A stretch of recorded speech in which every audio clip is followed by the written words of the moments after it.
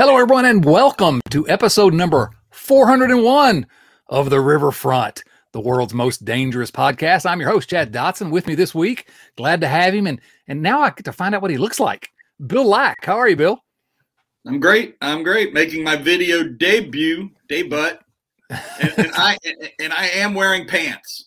Oh gosh, Bill, this is a family-friendly podcast. Hey, you and Jason were the ones that said you were doing the podcast without pants. No. We said without shirts, and I did have to put on a shirt this time, but that's all I'm going to say. No. You said at that podcast, you guys said you were doing them without pants. Bill, I can't do anything about what you're dreaming in your spare time when you're. Also with us again this week, your friend and mine, Nate Dotson. How are you, Nate? I'm great. It's fantastic to be here with these two pants-wearing handsome devils.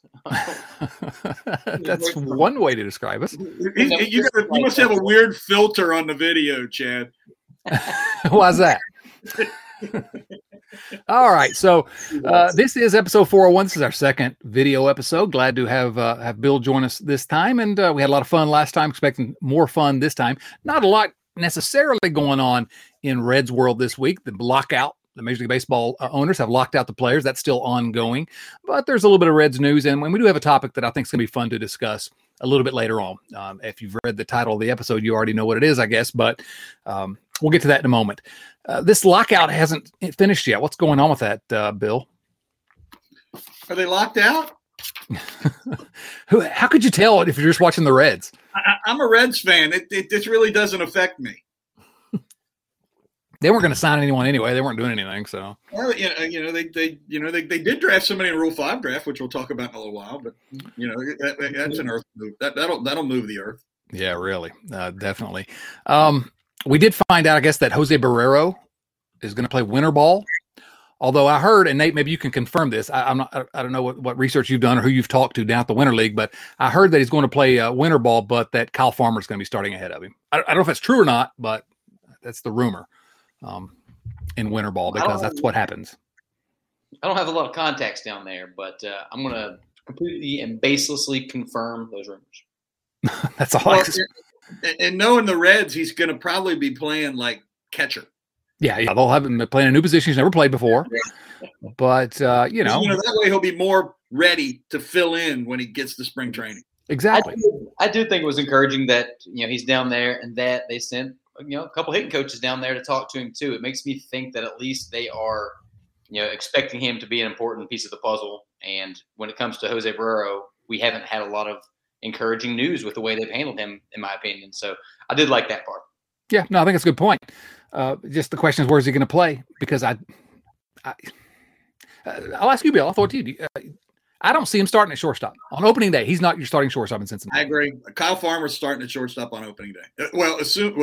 Opening day may be July 1st, but whenever it is, it'll probably be Kyle Farmer. I would be shocked if it was Barrero, unless they trade Farmer.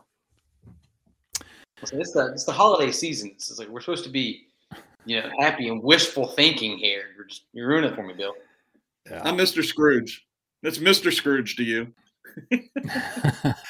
Yeah, probably where we're going to be, but that's all right. No, I just we mention it only because there's so little news, and that's we're here to talk about it. There was the Rule 5 draft. Now, it wasn't the Rule 5 draft that we we're expecting this time of year, because that has been postponed, the Major League Baseball Rule 5 draft, but we did get the minor league version of it, and I guess they're going to play minor league baseball this year. Did y'all see that? That's confirmed. The minor league season will happen. The lockout's not going to affect the minor league season, and so that might be the best thing that could happen for us as Reds fans. Maybe Louisville or Chattanooga will be particularly competitive this year. That might be the best we can hope for, because Hunter Green and Nick Lodolo and those guys are all going to be in AAA. Yeah, and I'm going to become a big Tortuga fan this year. I'm going to be a Tortuga guy. You and me both. I've always thought of both of you as Tortuga guys. You see my hat? Speaking of the minor leagues. Who is that? Sarasota Reds. That's old school. I'm wearing this in tribute to Matt Klinker tonight. Well, just go ahead and tell everybody that hasn't been around for all 401 episodes who Matt Klinker is. We used to run this program that we called it the Spotlight Players. They were minor league guys that we made contact with, and they would come on. And but Matt was the one of our guys that climbed the highest and spent the most time with us. And he retired a few years ago, and he's married now. And they just had another baby. Congratulations. And Congratulations, Matt. Absolutely. Yeah. He made it to AAA. He was on the precipice. And last year, we thought there was a chance he was going to get called up at some point. Well, except he wasn't on the 40, and you know how that is, and that was the trouble. But he retired. He struggled in his final season. He had a broken floating rib. He told me later, and he pitched like the whole season with a broken floating rib. I don't even know what that means. I don't either, but it sounds like it works. Was it floating inside his body or outside his body? I can't visualize. He kept it in a box. Interesting. But he did go down in the winter leagues and pitched really well in the winter leagues, and got out major league hitters while he was down there. And he had decided that he was never going to be one of those guys that got the contract that was going to set him up for the rest of his life. He was always going to have a job later, and he got a very, very good job offer in that offseason. And after he got major league hitters out down in the winter league, he thought that would be a great time to hang up his hat.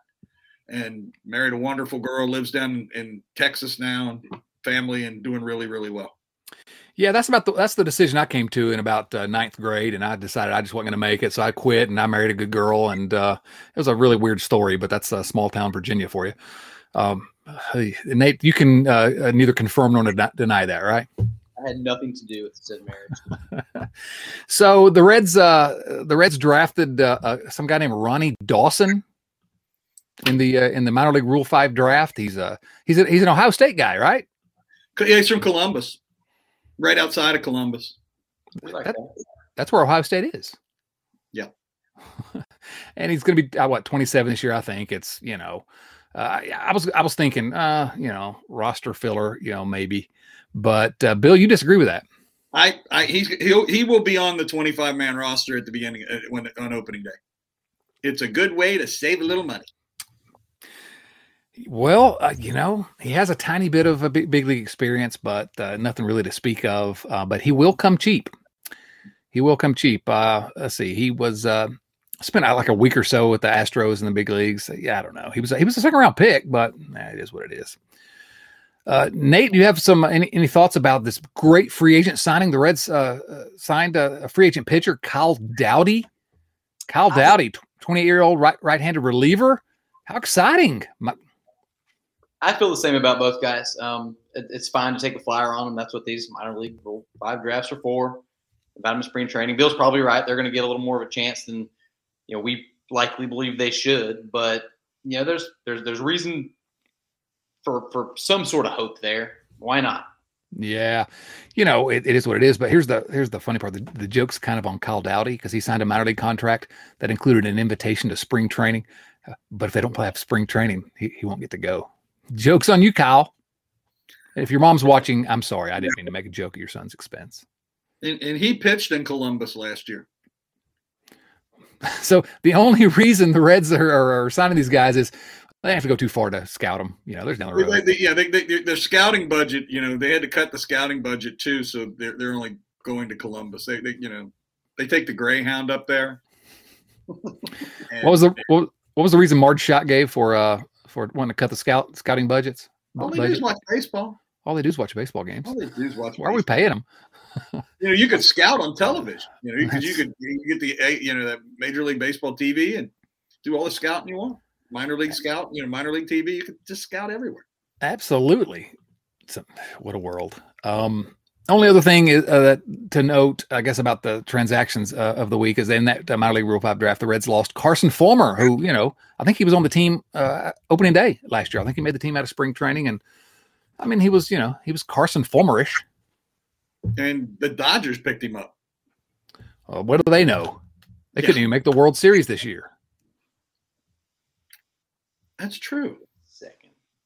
Neither did the Reds. So what? These two teams should not listen to each other. Exactly.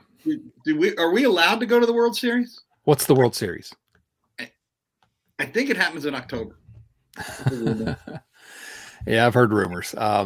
Yeah, we're going to go this year, 2022 World Series or bust. We're going to buy tickets, but we're going to go. Right. But I'm going to wear this Reds cap. Maybe the only one in the stadium. So one thing I wanted to talk about before we get into the topic of the week is I wanted to, because the Reds did sign a free agent pitcher it's really, not really a signing, I guess.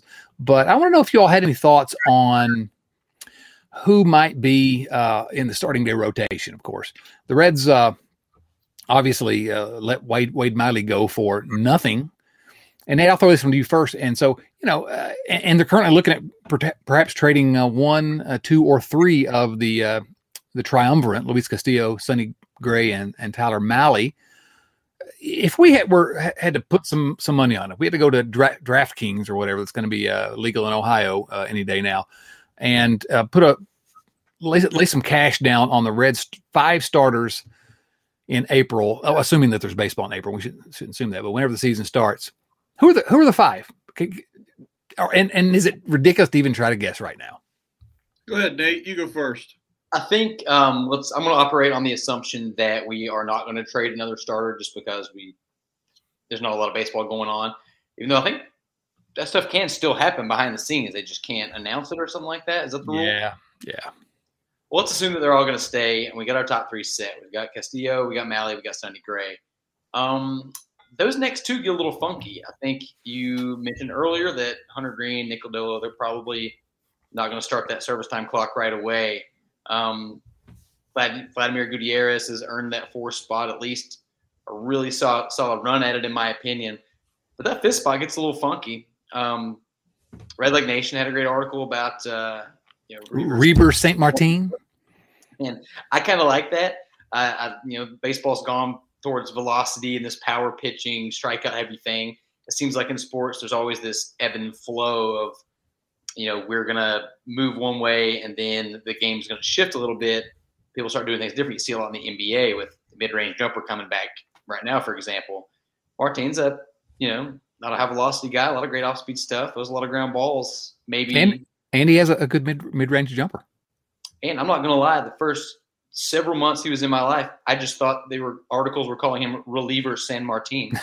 So yeah, how can he be in the rotation? He's reliever San Martin. That's fantastic. So you think he's got a real shot? I think he should have as fair of a shot as anybody for that 5th spot. He's pitching well in the Dominican Winter League, and he plays for a team called the Eastern Stars. So we know that he's a star. 1.73 ERA in 26 innings, and he's a lefty. I don't know, maybe. What do you think, Bill? You ready to lay some cash down? No, I do not. I don't believe that they'll have 2 rookies in the rotation. Well, I shouldn't say that. Last year, if you'd have talked to me in August, this year in August, I would have said that next year the Reds would not have 2 rookies in the rotation. That was before I knew the front office was going to go insane. Now, I don't think they care. I think it'll just be, the best guy they think they can get out there for the cheapest money. I'm not convinced they're going to throw Green and Lodolo in the rotation at the same time. All this trade stuff, what really amazed me, the Castillo thing made a little bit of sense to me. The Gray thing made a little sense to me. But when I heard they were shopping Mahle, that made no sense to me. He's too young and too cheap and got too many years of control left. That makes no sense at all. If you're trying to move somebody to save money, it doesn't make sense, does it? No. And unless you get a hell of a package for him, which I can't, he's done a really nice job, but he's not a guy that's going to bring you a world beater. I think Gutierrez and Santillan is another guy that they may look at for the rotation too. Even though he pitched very well in the bullpen late in the year. And I think that's where Gutierrez may end up too in the long run. I think he may end up a bullpen guy. I do as well. If the Reds have a need of that, or if the Reds need that more than they need a starter, I think I'm saying that. If he's more valuable out there than as a starter, yes, they're obviously going to need it. I said that about Hunter Green earlier, but actually, I think that, and again, all this is presuming health, and you can't presume health with pitchers. We don't know who's going to be healthy whenever opening day gets here, and so this is all just speculation. But that's what we do in the offseason is we speculate, and if you don't like it, come back in April. No, stay with us. We have fun. We'll still be speculating in it. We'll still be speculating in April too. I think actually, all things being equal, I think Hunter Green is in the opening day rotation. And here's why. The Reds aren't going to spend any money. They're not going to make any splash to try to get people in the seats. That's kind of a way. They're already paying the guy. That's kind of a way to say, "Oh, look at this. We got the big, superstar prospect, and his time has arrived." I think about that. When Homer Bailey was called up. Yes, exactly. He'll sell some tickets. Phil Castellini over here on the top right of your screen, upper right. But I think about when Homer Bailey debuted way back in the Middle Ages. But the Reds had that big billboard or several billboards, with Homer Bailey holding a flaming baseball. And it seemed like it would have burned his pitching hand. I don't know how they took that picture of that baseball on fire, but he was the big number one prospect. By the way, if you'll notice, every time I say something dumb, Nate just rolls his eyes and shakes his head. He's been doing it. You've been doing it for years, haven't you? So that's why I think there's a real chance that Hunter Green is here if he's healthy. I agree. I'm not sure that they'll go both he and Lodolo, especially since Lodolo had some injury issues last year. I expect him to start at AAA. But on the other hand, if they trade even one of those guys, they'll justify it by saying, "We got these two young kids ready to step in." So the Reds would never lie to us, would they? These two young guys ready to step in that we couldn't afford to give a cup of coffee last year. Yeah, those guys. What do you think, Nate? Is there any chance at all, or am I just deluding myself? No, I think you brought up a very good point. One that I hadn't considered before is, there's going to be a lot of bad blood in the fans in this offseason. We're dealing with it every day on the Twitter webs, and they're going to need some good press. That's a good way to get it. And the other wild card in this whole thing is, what are the players able to negotiate in the new CBA? There could be different rules related to service time, and maybe that gives them more or less of a reason to bring Hunter Green up. I know if anybody read Ken Rosenthal's article, he had a long article on his opinion and some resolutions that I thought it's worth everybody's time to go and read. But there's a chance that if cooler heads prevail, that there could be some changes that affect the way our rotation looks next year.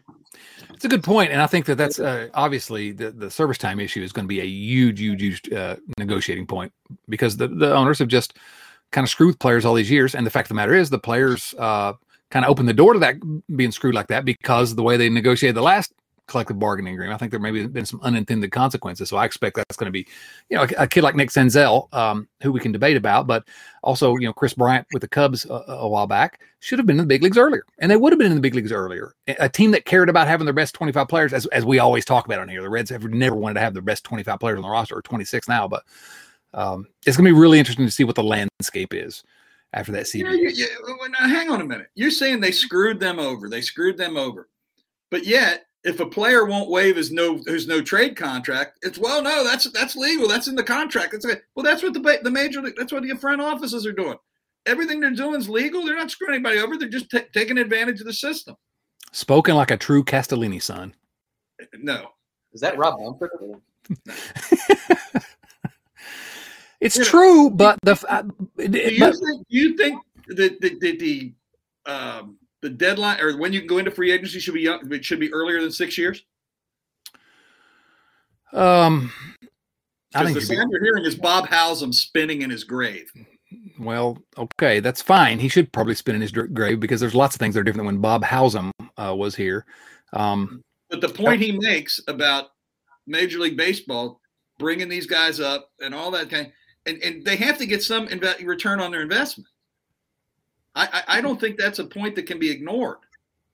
Well, what I think should happen is players should be free to go wherever they want every year, unless they sign a multi-year contract. This is the United States of America. If I want to go work for another company, I can negotiate a contract with another company. Sports is not like regular business. It's not the same thing. Exactly, because Bob Castellini can keep Nick Senzel down when he clearly was one of the 25 best players in the organization to save money. You say, yes, it's legal, but it's legal only if your number one goal is to make money. if your goal is to win baseball games. If I want to trade Joey Votto tomorrow, to make my team better, and if I want to trade Joey Votto tomorrow to make my team better, and Joey doesn't want to go, he can say no, I'm not going. How is that okay? How is that okay? And what the ownerships want to do, not okay. Because the ownership is the responsibility to put a good team on the field. And Joey Votto has the clout to ask for a no trade clause. Yeah, a career reliever who made his you don't even need a no trade clause. He's a 10-5 guy. Okay, well, you know what? That was negotiated. Nick Senzello didn't get to negotiate the fact that you get to keep me down when I deserve to be on the big league club. The 10-5 rule is part of the CBA. You're right, but I'm saying the no trade clause, he negotiated that before he was a 10-5 guy. He signed that contract before he was a 10-5 guy. And that's 10 years in the big leagues, 5 years with one team. You got to approve a trade, for those of you that don't know. What I'm saying is a guy like Chris Bryant, a guy like Nick Senzel got screwed in this deal. And it might have been Nick Senzel's big opportunity to get paid, given with the injury problems. It may never happen again for him. But he would have made the team better at that time. And the Reds had other priorities. Yes, negotiated, but that, from my perspective as a fan, I'm like, we'll put the best team on the field. From Senzel's perspective as a player, it's got to be like, what's the deal? What do I have to do? And from ownership's perspective, is they're looking at a different picture. They're looking at a bigger picture.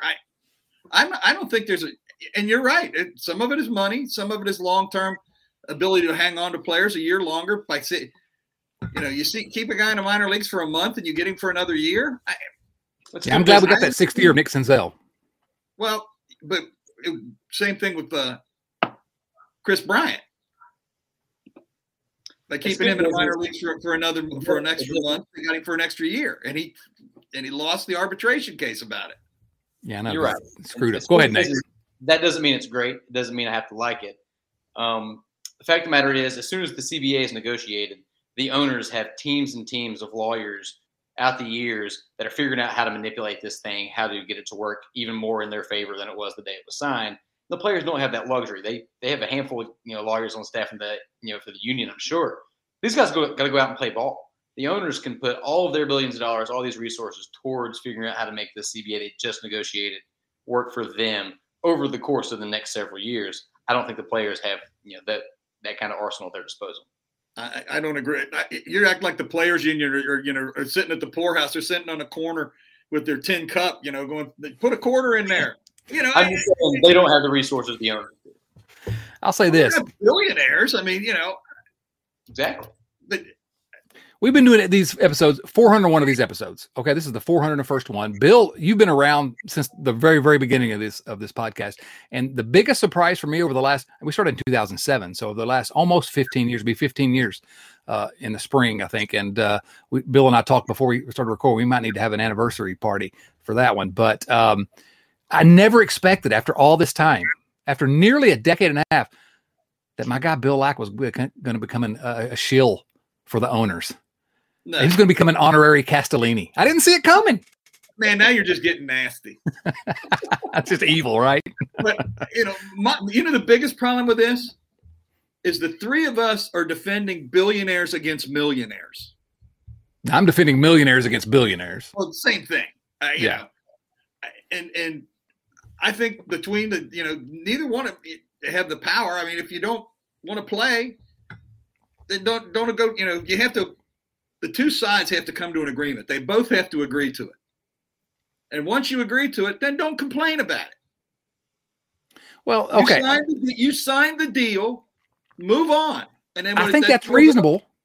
But Nick Senzel didn't sign the deal. Nick Senzel wasn't a member of the union when the collective bargaining agreement was signed. So well, that's true with a lot of unions, Chad. I mean, I know you're still held to this, to the contract when you start working in that job. It's the same at a factory down the street. I mean, the same. Nate, the biggest reason you're here is to just tell me that I'm right. So time for you to hop in. I agree completely with what Bill just said. Like, you agreed to. Oh no! They did agree to it. Right. Now, sorry, I had to dismiss him. I'm not gonna stand for that. All right, you're back. Say whatever you're gonna say. I was coming back around. They did agree to it, but now is the time where they get to change things. They get to renegotiate. They agreed to some stuff. They played it out for as long as they were legally required to. They didn't like how it ended up, so now they get a chance to go, fight for themselves. Well, that's a good point. That's why I think we may be in for a little bit of a longer a longer break, because I think that the players are 100% in unison in saying we did not do a very good job last time as a union. We got taken advantage of last time, and I would be very surprised if they allowed that. Now, the other part of it, though, is, you know what? At some point, the owners, I think, know that players are going to be not getting a paycheck, and there's a lot of members of that union that aren't Joey Votto that are going to want to get back playing at some point. So that's why I expect they could try to wait him out. The owner could try to wait him out, and it could get ugly, I'm afraid.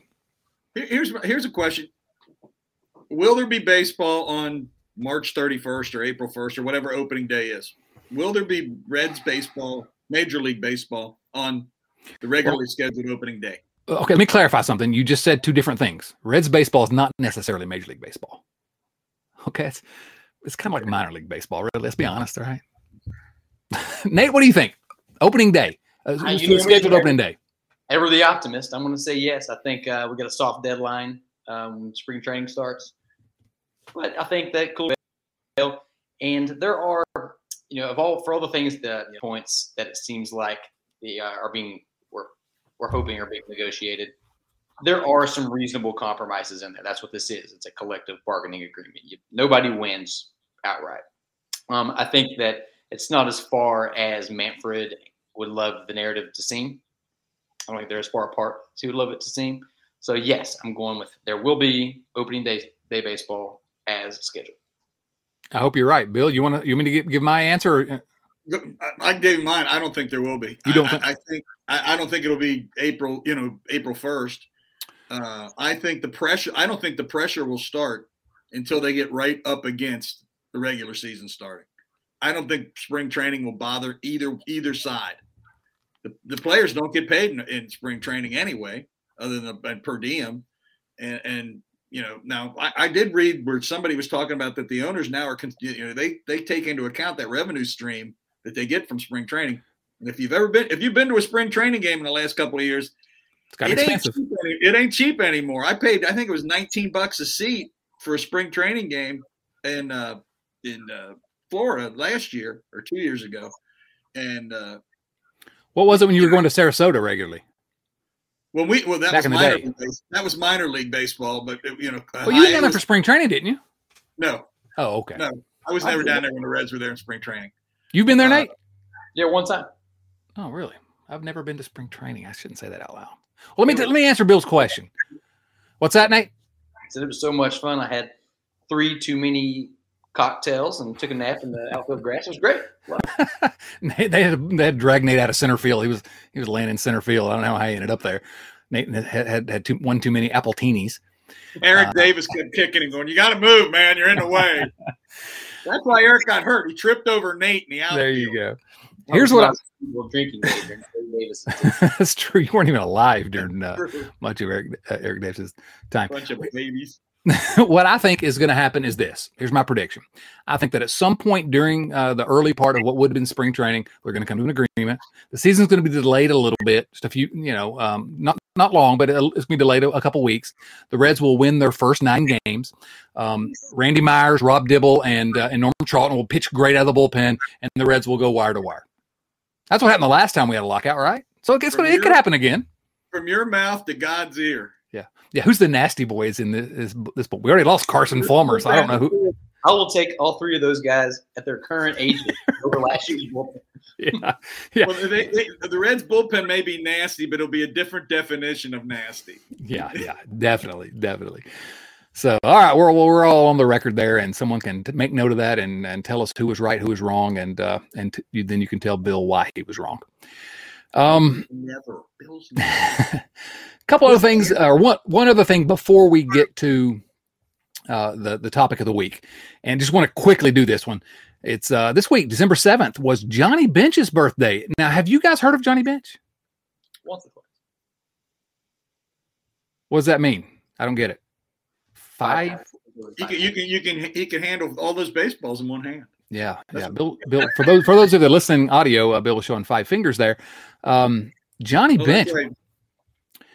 Did Johnny Bench December 7th, a date that will live in infamy. But not in Cincinnati. Not in Cincinnati, but except for, Johnny Bench being around. Bill, what was I wanted to ask you, I know the answer because we did a podcast about the Big Red Machine, but what's your number one Johnny Bench memory? Probably the 72 home run in the 72 playoffs. 1972? 1872. It was right after the Civil War. My kids make fun of me because I live in the late 1900s. I was born in the. It sounds awful, doesn't it? Oh yeah! Yikes! But the home run off Dave Justy in the fifth game of the 72 playoffs is probably the biggest one I remember, and then the second one would be Johnny Bench night, the home run on Johnny Bench night. Yes, with the big sheet hanging out in the outfield wall there at Riverfront Stadium. I saw a clip of that yesterday or today or something. It still gave me chills. Yeah, somebody wrote a really good chapter about that day in this book. What's the name of that book? I bet Chris Garber wrote that chapter, didn't he? No, I wrote it, but Chris Garber fixed it. He edited it. Nate, you don't have any personal Johnny Bench memories, but what jumps out to you when you think Johnny Bench? There's really only one thing, and nobody else knows. Nobody would ever care in a million years, but I used to play a little baseball in my day, and catcher was my original position, and it was because of Johnny Bench. My oldest brother wanted me to be a little mini Johnny Bench. And there's one story that I always love and love to regale my friends with, pretending they cared, was I can't remember the pitcher's name, but he was upset that one of the Reds pitchers wasn't throwing the ball as hard as he should be, and he just barehanded his fastball, and the guy kind of got the hint. He was like, okay. Yeah, bring it. Jerry Arrigo. There you go. See? Yeah, I love to tell, but would never try. Yeah, really. You never tried that one, even against a little league pitcher? I am not the man Johnny Bench was. It's funny because my first memory of Johnny Bench was the '69 All-Star game when he hit a home run in the '69 All-Star game, and almost hit a second one. I think nice. Amos Otis or somebody went up over the fence and pulled one back, or he would have had two. I really don't have my memories of Johnny Bench were. I really don't have actual memories, but just I became a Reds fan basically in 1982. I was 7 or 8 years old, and everybody was just like Johnny Bench, because the family were Reds fans, and he was the guy, Johnny Bench. So I heard all this, and so I got it worked up. We were finally going to go to see my first major league game, and you all heard this story. I'm not going to go into too in depth, but it was his final season, so I had one shot to watch Johnny Bench, and so we go. He's playing third base by that time, and we walk into the Riverfront Stadium, and I just think it's gorgeous. I mean, that AstroTurf, just gorgeous. I didn't know any better. I was, 8 years old? And so we look up at the scoreboard, and starting at third base, not Johnny Bench, but the man, the myth, the legend. Yes, Wayne Krynchicki. So, actually, the biggest Johnny Bench home run I ever saw in person, though, was in Game 1 of the '73 playoffs. He hit the game winner in the ninth inning off the Seaver. Yeah, and I was sitting in the yellow seats, and it landed right below me. Boop. So it turns out Johnny Bench was pretty good. So happy birthday! As it turns out, yes. Happy birthday! He's not a bad player. What's funny is Nate joked about his older brother, but his older brother that tried to get him to be Johnny Bench also, when he was in Little League, was number 5 and was a catcher, and just because that's what everybody talked about. He was the guy. So okay. And in 1970, when Bench won his first MVP, he started 2 games in center field. That's true. It's a true story, if you can believe it. Bill, quickly, I want you to, if you have been listening to the audio podcast, and maybe that's something we need to put up on the YouTube, even though it's just audio only, put up on our YouTube channel. Bill and I did a series called Building the Machine, and I'm actually going to ask Nate about this because Nate has been listening to it. It's basically we start with before the 70s, even with the Dave Bristol era, and go all the way through the Big Red Machine. And I don't know, Bill and I did a lot of research. Bill did a ton of research. I was there just mostly because of the dulcet tones of my voice. But what'd you think, Nate, listening to it for the first time? I still have a couple chapters to get through, but I listened to it mostly for the dulcet tones of Chad's voice. No, I thought. He is your brother. He's contractually obligated to say that. That's right. Growing up in that, the 80s and 90s, obviously you you hear about the Big Red Machine. It's the reason that Reds fans kind of keep having hope. It's their excuse for to keep on going. Yeah, we did it once. We can do it again. Yeah, and I did a lot of things over the years. Chad bought me a DVD box set of the 75 World Series with the Red Sox, and so you try to read books and do whatever you can to get an understanding, try to get a feel for what it was like at the time. And it was because of an article I read about Johnny Bench's birthday that, Chad, you actually sent over. There's no way to sort of comprehend, especially being a Reds fan now. Like looking at those your generation, right? Yeah, looking at those stadiums when these games are going on, and the way that the city and the national conscience was wrapped around the Cincinnati Reds. It's so foreign to me, and it's been really cool getting an insight into that aspect of the Reds' history, something that Lord knows I'm probably never going to feel. The other thing that I hope that you're getting from it, Nate, and the people that listen to it, when you're 50 years in the future and you're looking back on it, you just think, well, it was just a big juggernaut that just ran over people every day, and from 1970 to 79. And one of the things we've talked about is how the years they struggled and the parts of the seasons where they struggled, and and moves they made. And more, even more than the Rose. Everybody knows about the Rose, the third base move, and which got Foster in the lineup. But the trade for Freddie Norman was a huge move that allowed that team to become successful. Friend of the podcast, Freddie Norman. Yes, as a matter of fact, that's a good one to listen to if you want to go back and listen to a good one. Yeah, he came on the podcast a few years ago. The trade for George Foster. I mean, another phenomenal deal that they made. Who's the little second baseman they traded for? What's his name? I think we're going to talk about him in a little while. Yeah, probably. But I hope that's coming through when you're listening to that it wasn't just a steamroll that the Dodgers, especially the Dodgers, that they laid down. They were a really, really good team, and if the divisions would have been aligned the way they should have been, we'd have been playing them most years in the playoffs, and who knows what would have happened. Yeah, those championships seemed like they were organizational championships. And you got some of that by the fact that the way that they were willing to give their World Series bonuses to clubhouse staff. But there's moves from ownership, the general managers, everybody on down, Sparky, all of the myriad of moves that he made, earning that Captain Hook nickname. Like it's been a really, really fun insight. Well, I'm biased because Bill and I did put a good bit of work into that, but and we're replaying it now. We did it during the the when baseball was out last year during the pandemic, and so Bill and I said, hey, we've been talking about it, and that gave us the impetus to go. Let's go ahead and record this thing. It's 12 episodes, and it begins in 1969 basically, and it goes all the way through the end of the 70s. Then we have kind of a legacy episode. What did it mean? And we replayed the first 11 at this point as we record this. You can get it on our audio feed wherever you find podcasts. Just subscribe to Red Leg Nation. I want to do that every week. The Riverfront. We're not Red Leg Nation Radio anymore, and you can go back and find those. But what I liked about it was quickly.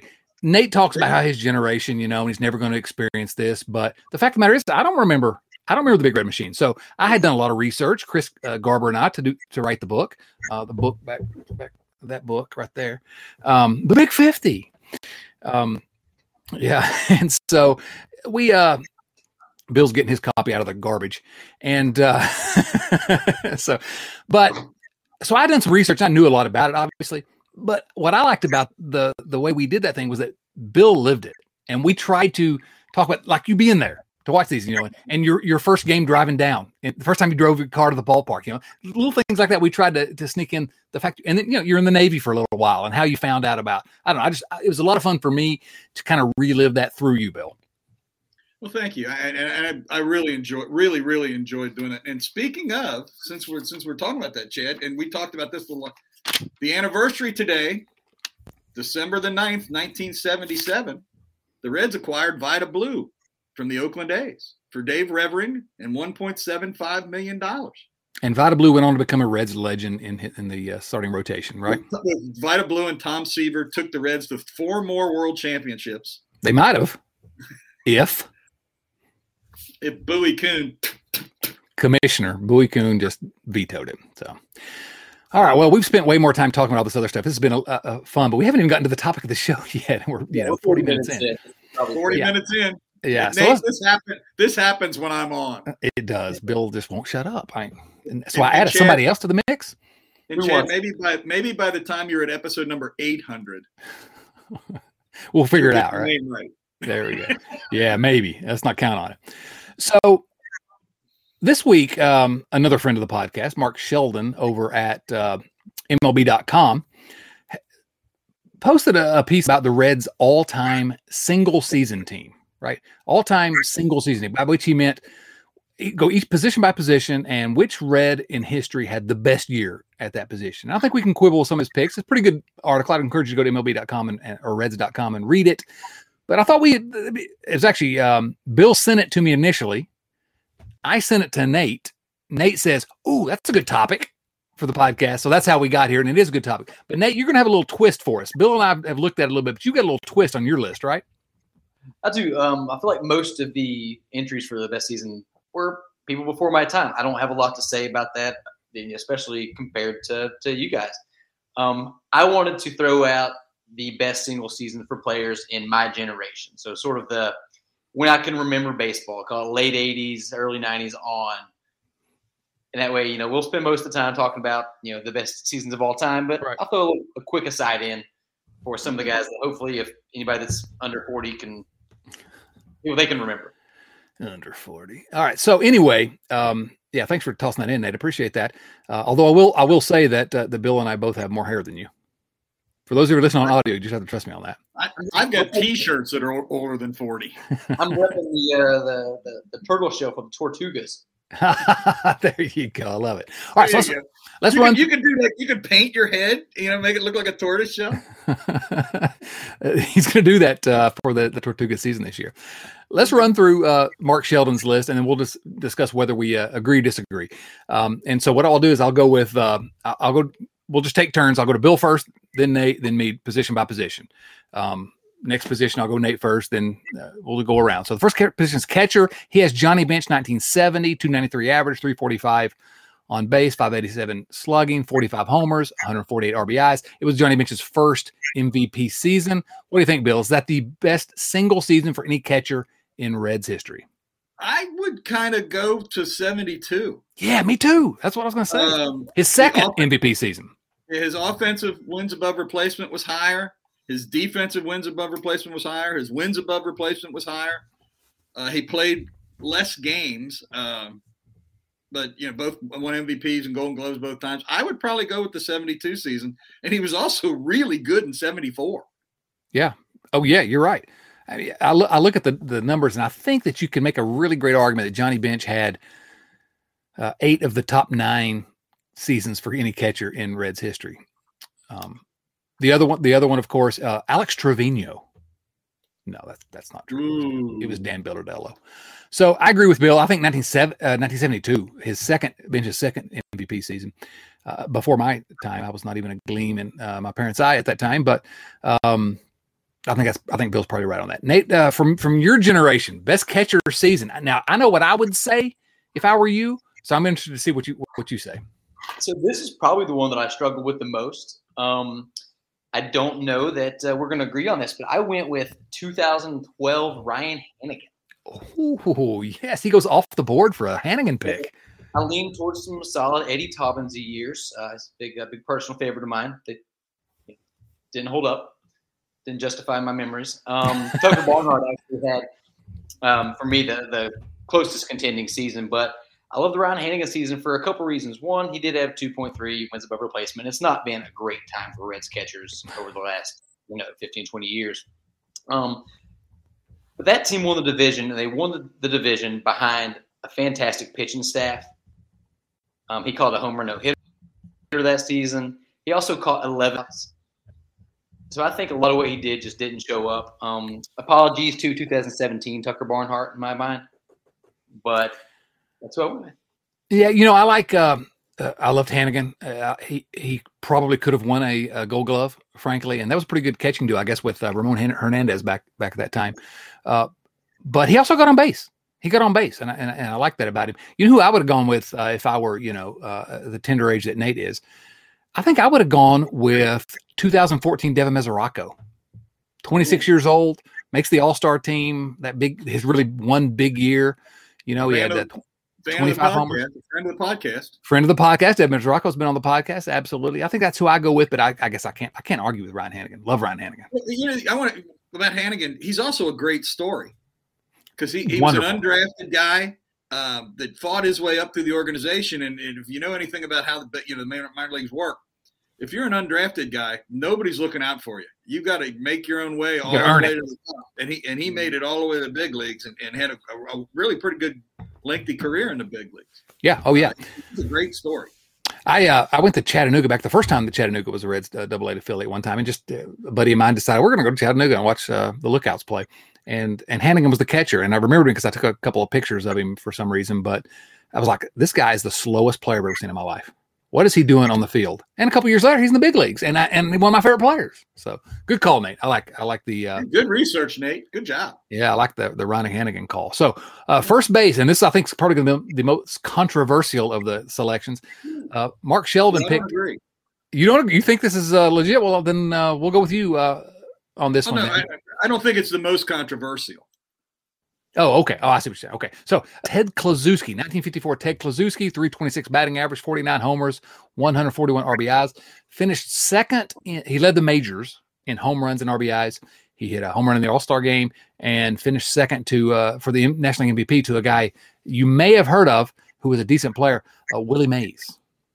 Say hey, kid. Have you heard of him, Nate? Once or twice. Hey, by the way, just as an aside, I read every baseball biography. Really good Willie Mays biography out there. I can't remember who wrote it, but it's good. I disagree with this selection, Bill. Do you disagree?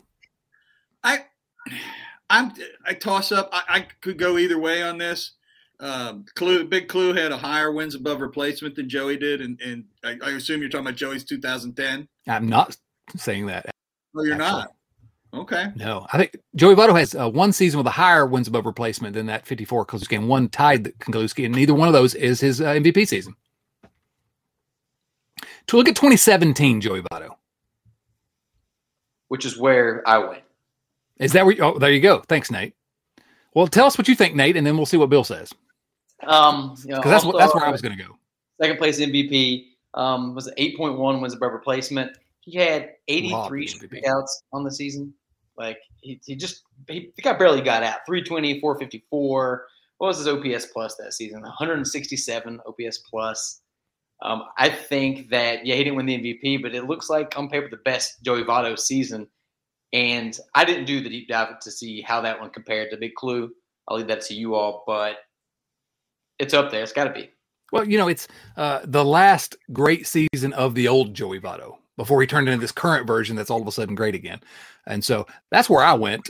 You can make an argument for Kluszewski. I don't think that's a crazy selection by Sheldon. What are your thoughts, Bill? I honestly only looked at Votto's MVP year, and I should have looked at some other ones. The 8.1 wins above replacement year was a heck of a year. His OPS plus was the same as Clue's, I think, that year. You wouldn't be ashamed to have either one of them on your team for those seasons. It's hard to argue. Let me ask you this, Bill. Top 8 individual single seasons in Reds history for first baseman. Joey Votto has 6 of them. Ted Kluszewski, obviously, as we just discussed, has one of the other. And we're talking about of all players who played at least 50% of their games at first base. Who holds the other top 8 season in Reds history for first baseman? Either of you can jump in if you have a guess for that. Perez? Not Tony Perez. Nate, do you have a guess? Sean Casey? Sean Casey? Not Sean Casey. This one I never would have guessed either. Never, if I hadn't looked it up. Frank Robinson. Oh. Frank. I do remember reading where he had a shoulder problem. And in 59 and 60 both, he played more than 50% of his games at age 23 and 24 at first base. I think he had shoulder problems, if I remember reading that in what book was that? The Big 50. No, Before the Machine. Hey, listen, I'm not gonna let you come on here and promote other books on my show here. Okay, there's only one Reds book. Oh, Nate, this is his show. I mean, I'm not arguing with it. Yeah, I stepped into that one, but I don't have a book. I barely. I can't read, much less write. I wasn't going to tell everybody that, but thank you. Okay, let's go to second base quickly. Second base, really, this is also a controversial pick. Mark Sheldon picks Joe Morgan, 1975, the first of his back-to-back National League MVP seasons. 327 average, 17 homers, 94 RBIs, led the majors in OPS, OPS plus, walks, 67 stolen bases. Reds win the World Series. This time I want to go to because Morgan is not in Nate's era. So let's go to you first, Nate. Who'd you pick at second base? And please don't pick Bill's least favorite player. He's going to. He is. I know. He has to. It's obvious. I mean, I think that's the right answer. Yeah, I do too. I had some fun with it, but I landed on 2011 Brandon Phillips. Yeah. That's that dude BP. All-Star, Gold Glove, Silver Slugger. It was tough. I looked at some of those Brett Boone years. He had some of his better years were after he left the Reds, but he had an All-Star there towards the end. It was great. Jonathan India's year this past season, I wanted to rank a little higher than it did, but love him or hate him, that was a pretty magical Brandon Phillips year, and it sort of is right there on the cusp when the Reds were relevant for one of the few times in my life. Well, thank you. You're wrong, of course. The correct answer would be 2004 D'Angelo Jimenez. But thank you for playing. We have some nice parting gifts. Oh yeah. Bill, I thought this might be a Pokey Reese mention. Oh gosh, Pokey Reese. Our buddy Matt Malott, right? We're going to shout out to our buddy Matt Malott, who always wears the Pokey Reese jersey to the ball games. If you know, you know. Bill, 1975 Morgan is the answer here, right? Again, 75, 76, you can't go wrong either way. I mean, his wins above replacement was higher in 75, but his OPS was higher in 76. Yeah. More power in 76. Yeah. Yeah. I go 75, but you're right. He won MVP both years for a reason. Best player in the league. He was the best player I ever saw play every day. Yeah, well, that is a big time compliment, because you've seen a lot of them. A lot of the great Reds through the Big Red Machine and since. Okay, so let's go to next. Will be shortstop. We'll go to shortstop since that's the way Sheldon went through the positions, and I actually agree 100% with his pick here, and it's a little surprising in some ways. It's Barry Larkin, 1996. Now, Larkin won the MVP in 95, but it's really obvious to me, and I think anybody that's looking at it, fairly, Larkin was way better, and not way better, but he was 96 than he was in the year he won the MVP. 1996, 298 average, 33 homers, 89 runs batted in. First shortstop ever to have a 30-30 season. That used to be a big deal for those of you that are too young to remember that. 30 homers, 30 steals. I got Barry Larkin, 1996. Bill, what do you think? I agree. And he played like 20 more games that year than he did the year he won the MVP. Yeah. So Barry Larkin, 96. Nate, that's probably yours as well. I don't know. Is it? Yep. Same thing. All-Star, Gold Glove, Silver Slugger. Finished 12th in the MVP voting somehow. Yeah. Barry Larkin, man. Are we to the point now where Barry Larkin is kind of underrated in Reds history among current day Reds fans? Do you think? I mean, or am I just making that up? It's just because he was not the best announcer on the broadcast this year. Is that coloring my? Yeah, it's not helping right now. Is it fading? Is his brilliance fading? Yes, I think it is.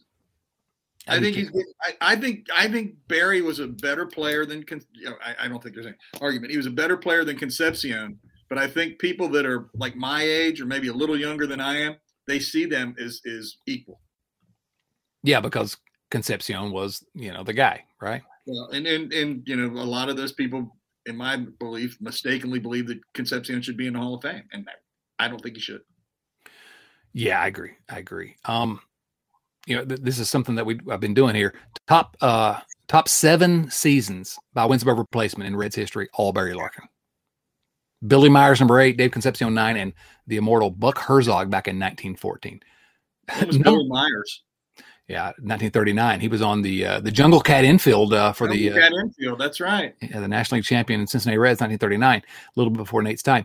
All right, so I'm going to give you all each one guess. That's the top 10 in Reds shortstops by wins above replacement. Who's number 11? It's someone you both have watched play. Either of you want to guess? All right. I'm thinking it would be Concepcion, but I tried to think of someone hilarious. 2017, Zach Cozart.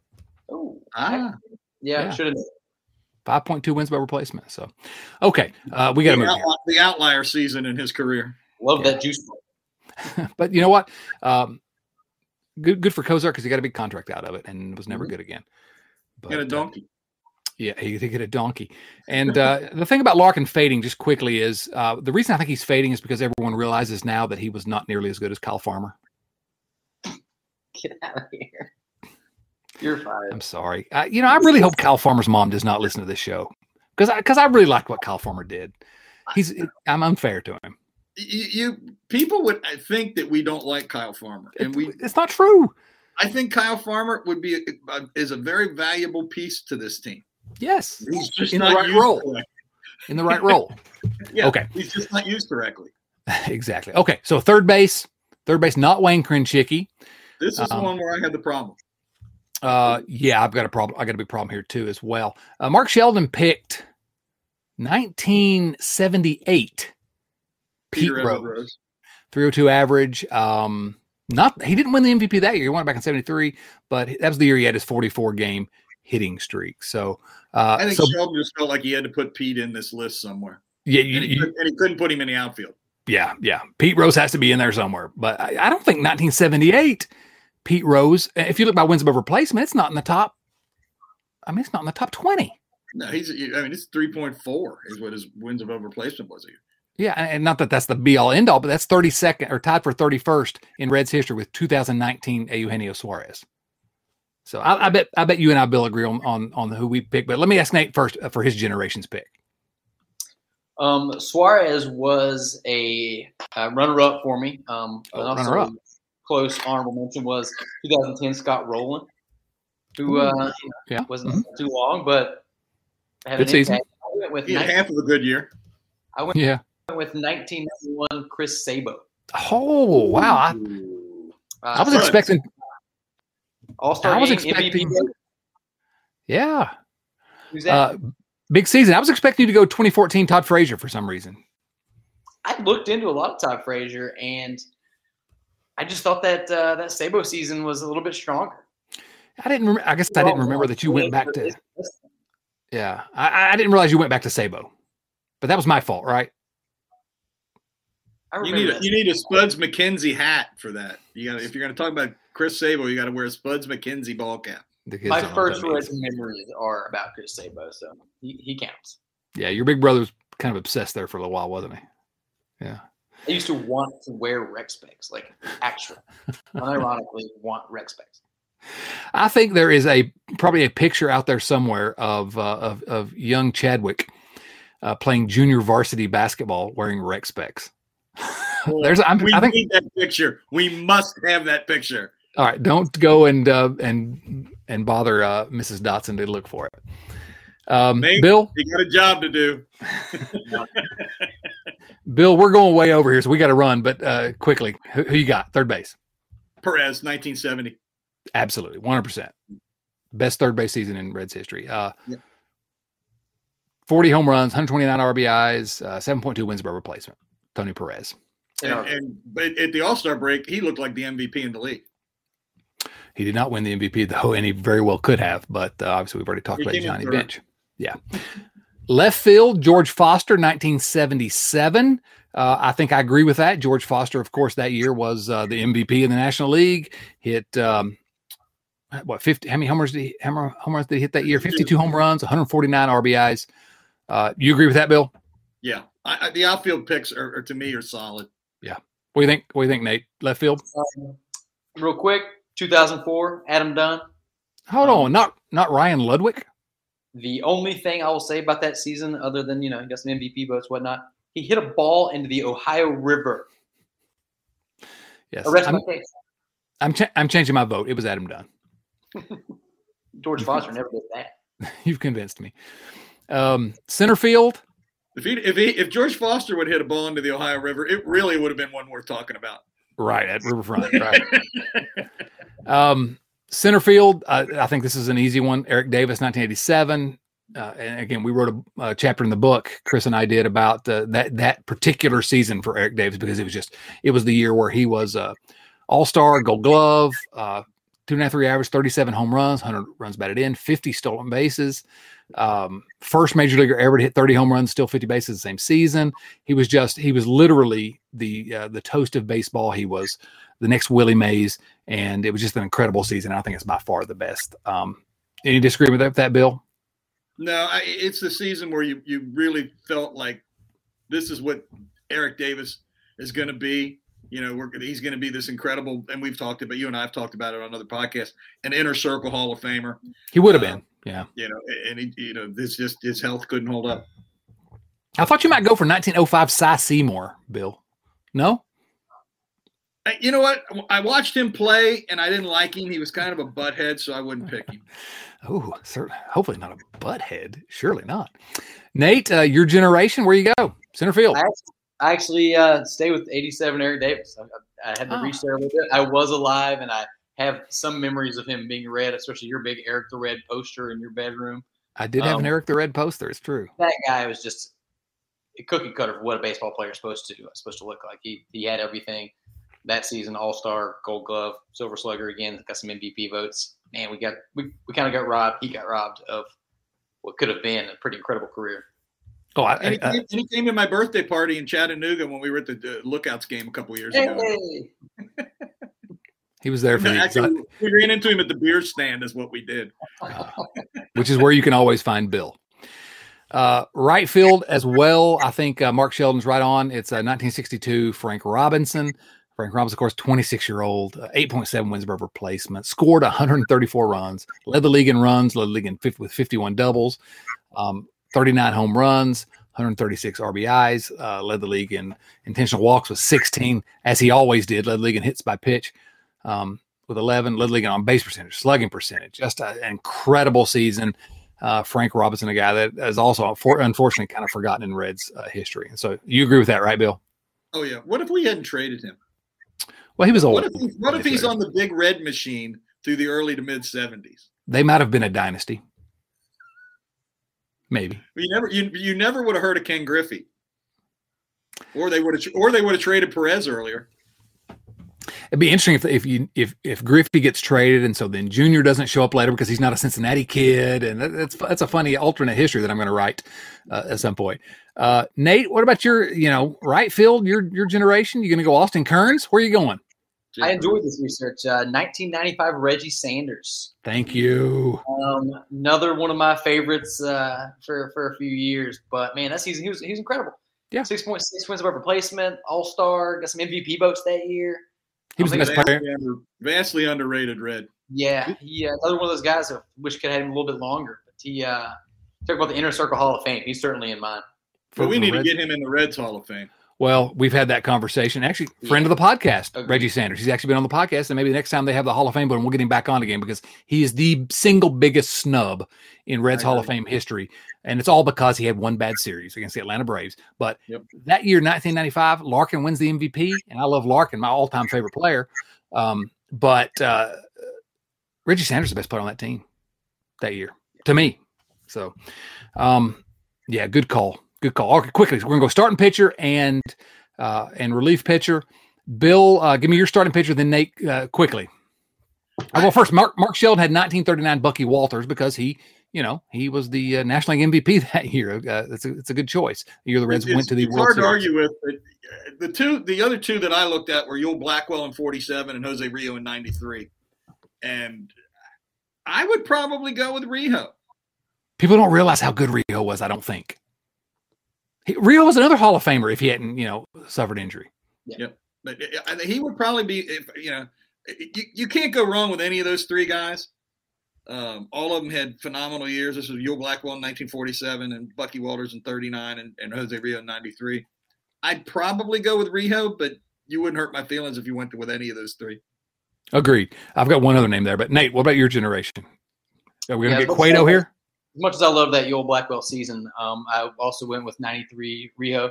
There you go. He was the victim that year of the affinity for wins and losses back then. People put far too much weight into that. I think he had a quote saying that if he had the run support that I think it was Maddox. Greg Maddox won it, yeah. Year, he would have had 25 wins.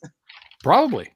That year was pretty special. I was 8 years old, but Rijo was one of those like my first big Reds loves was like Chris Sabo, Larkin, and Rijo.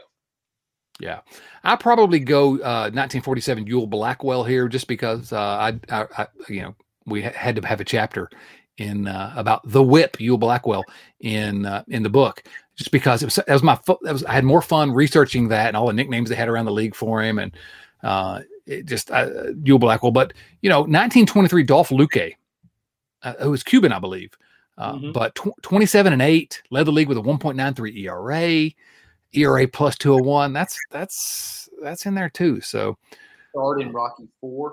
Oh no, he did. I think so. Starting Rocky IV. You may be misremembering that. All right, relief pitcher. Mark Sheldon goes Aroldis Chapman 2012. Is that where you went, Nate, for your list? Absolutely. The dude was a relief pitcher and he got MVP votes. That was one of those unreal seasons that relievers probably ever had. Well, in my lifetime, and we talk about the Nasty Boys, but I don't remember anyone being that dominant and that much electricity when he came in the game. It was unbelievable that season. Bill, what do you have? You go with Chapman? I'm the same with Chapman. The only other one that occurred to me, and I didn't really know how to do a whole lot of research on this one because it's kind of hard to figure out where to go with it, was Ted Abernathy. Yes, 1967, right? Mm-hmm. 70 games, 28 saves. His wins above replacement was 6.2. Out of the bullpen. Yeah, what was his record that year? I was only 6-3. I thought he had more wins, but yeah, I think I go with 2012 Chapman. Yeah, as well.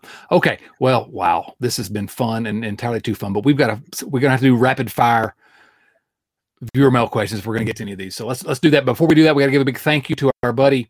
Obviously, you can support the podcast at patreon.com/riverfrontcincy. That's patreon.com/riverfrontcincy. Let's see. Hold on. Actually, been forgetting to do this, but right here, look at this. Look at this. Look at this. Oh, join us, baby. Join us. Technology. What a time to be alive. I keep forgetting I've got the ability to do that, and Nate doesn't remind me. So yeah, join the Patreon family. Executive producer Nate. Exactly. Patreon.com/RiverfrontCincy. So we had a new member of the family this week. I want to give him a quick thank you, and as we always do, give him a spot on the beer league softball team, the Riverfront Beer League softball team. It's Andrew. All right, now I'm going to mispronounce this. I presume it's Morin, Morin, Andrew Morin. And Andrew, you can tell us in the Slack channel if that's incorrect, and I apologize, and I'll correct it next week. But Andrew Morin joined us this week. Now, I'll ask you first, Nate. Andrew, where's he playing on our beer league softball team? I've got him out in left field, and I have literally no reason for that. I don't like to think too much about these things. It just what popped in my head. I appreciate you not doing too much thinking before you come on the show, Nate. Keep that up. I think about Andrew a lot, but it's different things. We don't want you thinking you'll make us look bad. Exactly. I got a left-handed pitcher. Left-handed pitcher.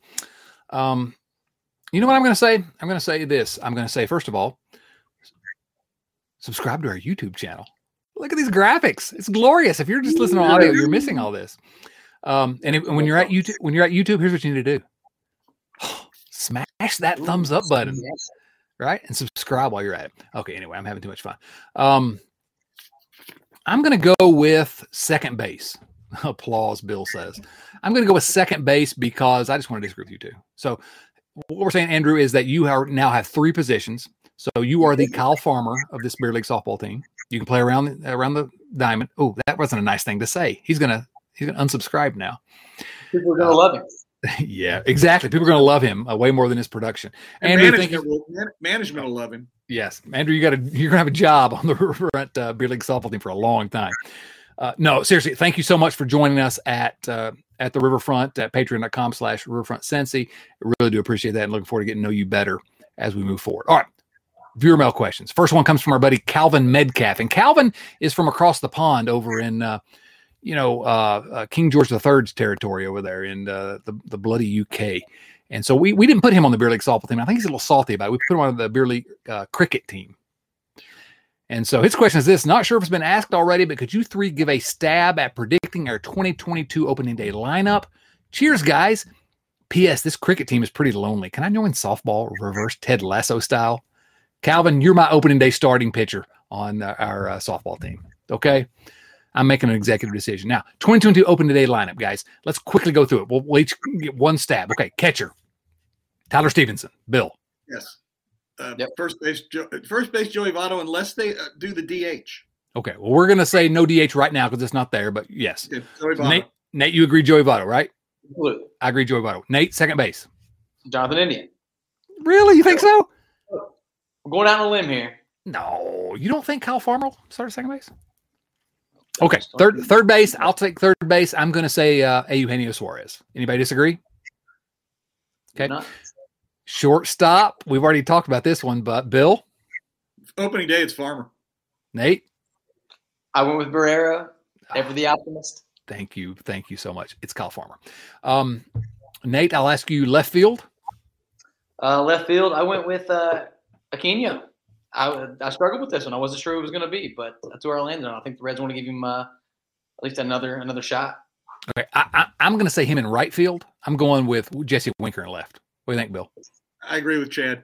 Okay, center field. That may be the only time you ever hear me say that. Center field, I will say I'm going to say Nick Senzel. What do you all think? Same. Bill.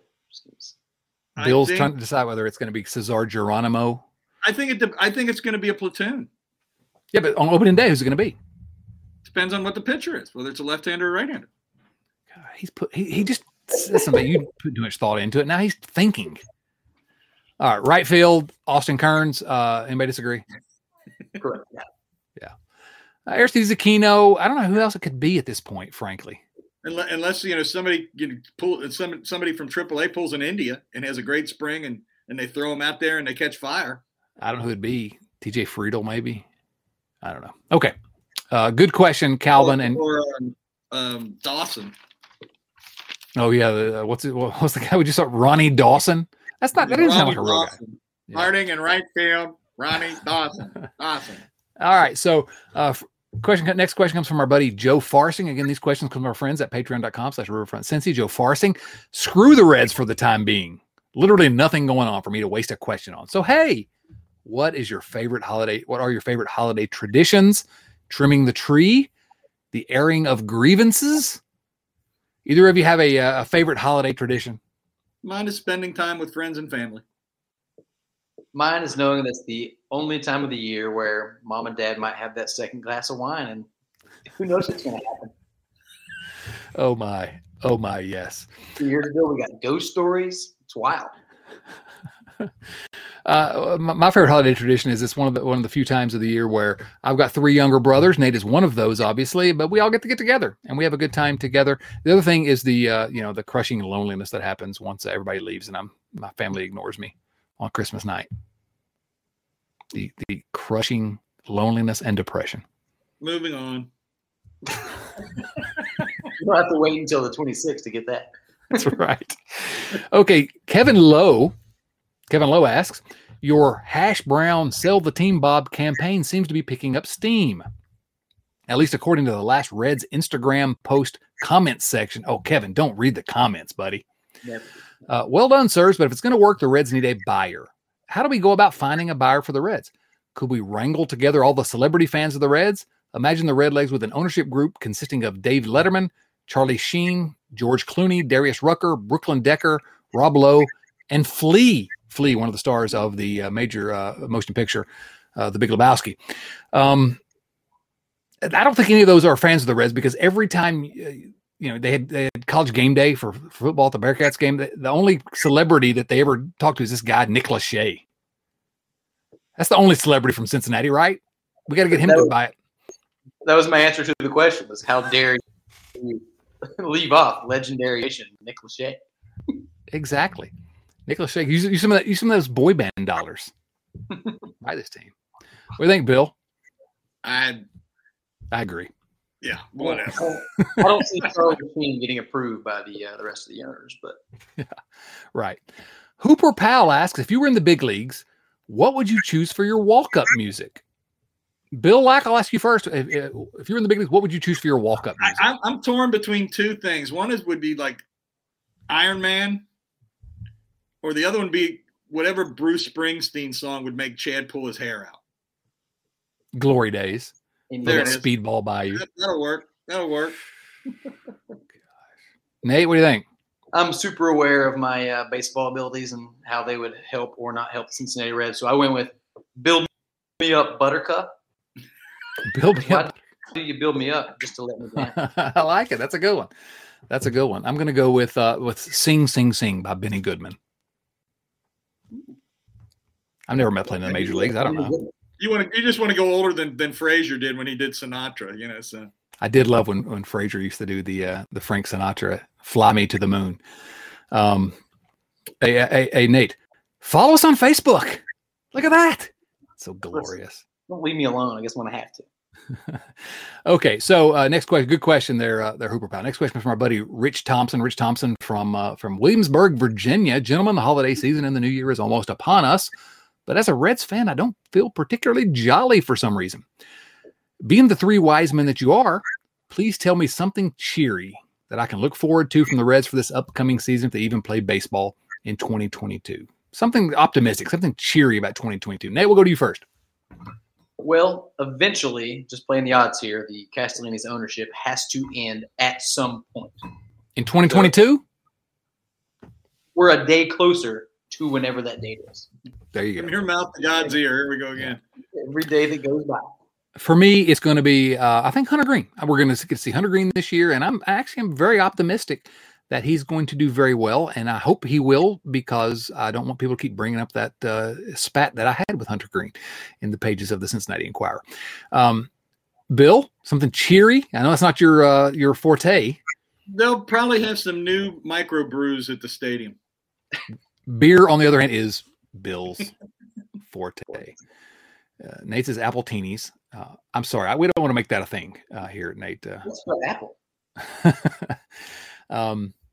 Okay, next question. And this is a really prescient question. I think it's one that we probably should answer earlier, because this is a really good question about the 2022 Reds. It comes from our buddy Woo the Reds. Woo the Reds. His question is this: why? Man, that is the question for all of us, is it not? And I don't have an answer. Because, Bill says? Because somebody it always is. Yeah. What do you think, Nate? Somebody has to. Why not? Why not? Exasperated sigh. Exasperation. Yeah. Woo, why do you do this to us, buddy? Why do you do this to us? All right, Dwight Kelly has a question just for Nate. Just for Nate, which is a little, it's kind of leaving us out, Bill, but I'll read it. Question for Nate. You spent time in China, so we've been told. What's the most daring thing you ate while you were there? Most daring thing you ate in China, Nate? There were an assortment of insects, but I think the craziest thing were there were a couple parts of a cow that I wasn't told were what they were until after I consumed them. How were they? Delicious. There you go. Bill, you ever been to China? No. I went one time. I ate pigeon, which is maybe that's crazy, but it was tastes like chicken. Pigeon would have seemed crazy until I lived there as long as I did. Then it was like, oh, it's just lunch. Got to feed 1 billion people somehow, right? Okay, Nathan Connor, again, not a question here, but a comment, and I think that's a good one. Chad, I know you're a big Mario Soto fan. This is true. I was looking at his baseball reference page the other day, and something sad stood out to me. Mario played from 1977 to 1988. He narrowly missed out on playing for a World Series team on the front and on the back end of his 12-year career, all with the Reds. Poor Mario, or as I call him, Super Mario. That's a reference to a video game, just for those of you who don't know. Mario Soto is the most underappreciated Red star of the last 50 years. Fred Barnes, what say you? That was a McLaughlin Group reference that 4 of you are going to get, including Chris Garber. Yeah. So, Anybody got a comment on Mario Sotto? I love that guy. He was a heck of a pitcher. Two pitch pitcher, matter of fact. That's fastball in the circle change. So Mario, great player. Okay, two questions. We're gonna run through these. Joey Gaditza, not much Reds news. So Chad, Bill, and Nate, what are your favorite bands? Bill, we'll go with you first. Favorite band? I'm a Texas country guy. Jack Ingram, Robert Earl Keen. Not the E Street Band. They're fine. Nate, they're better than Dave Matthews. Stop it. Okay, if that's where you're going to be, Bill, you're gone. Nate, your favorite? Also a big country guy. Right now, the one I'm listening to the most is a country band called Midland. Midland? You just made that up. They're just they're very much 90s country, but Nate just made up a band. I don't approve of that. The National. I love the National. The National. That's a good one. That's a good one. For me, I got this connection to the Dave Matthews Band, as Bill likes to mock, as everybody likes to mock. That's fine. I've been, they were a local band when I was in college, and I still like to go watch them. But in terms of who I listen to the most, it's probably not Dave. It's actually between the Hold Steady. If those of you know the Hold Steady, that's probably my favorite band, to be honest with you, the Hold Steady. But I've been listening to a ton the last year or two, man. I can't get enough of the Rolling Stones, who I finally got to see live this year, and the Beatles. The classic stuff it holds up. So there you go. Have you watched the special on Disney Plus? Not yet. Can't wait. Supposedly great. Peter Jackson's documentary. If you're a big Beatles fan, it's well worth the time. Yeah, looking forward to it. All right, last question quickly, as this is going to be one of our longest episodes ever, from Seth Shaner. Seth Shaner asks, has anyone questioned your decision to rebrand the podcast at the same time as the first MLB lockout since 1990? I mean, Rob Manfred must have heard about your Sell the Team Bob campaign and decided to stick it to you, right? All I can say is, if we've been doing this podcast since 2007, and somebody's trying to stick it to us. I don't know who it is, but somebody's really trying to screw with us. Either of you have anything to say about that? I got nothing. No, we just knew that you all would be starved for mediocre baseball content, so you're welcome. And there's nothing about mediocre entertainment. yeah. And again, if there's one word to describe the Riverfront's podcast here, it's mediocre. All right. I will say this, thank you all for listening to the Riverfront, episode 401. I'm Chad Dotson. He's Bill Lack. He's Nate Dotson. You can follow us on Twitter, on Instagram, on Facebook. Go to @RiverfrontCincy. What I need you to do is I need you to go to YouTube. Okay, go to YouTube. We're on there. I need you to do this. What it's going to say on the screen, but you'll have to hear me saying it. I need you to smash that thumbs up button. Okay, hit that thumbs up button. It delivers us to more people, and subscribe. I don't care if you're even going to listen to it. Just subscribe. Okay, it helps deliver us to more actual viewers now. Finally, we have actual viewers. Ask your wife to teach your parents how to do it. Kids.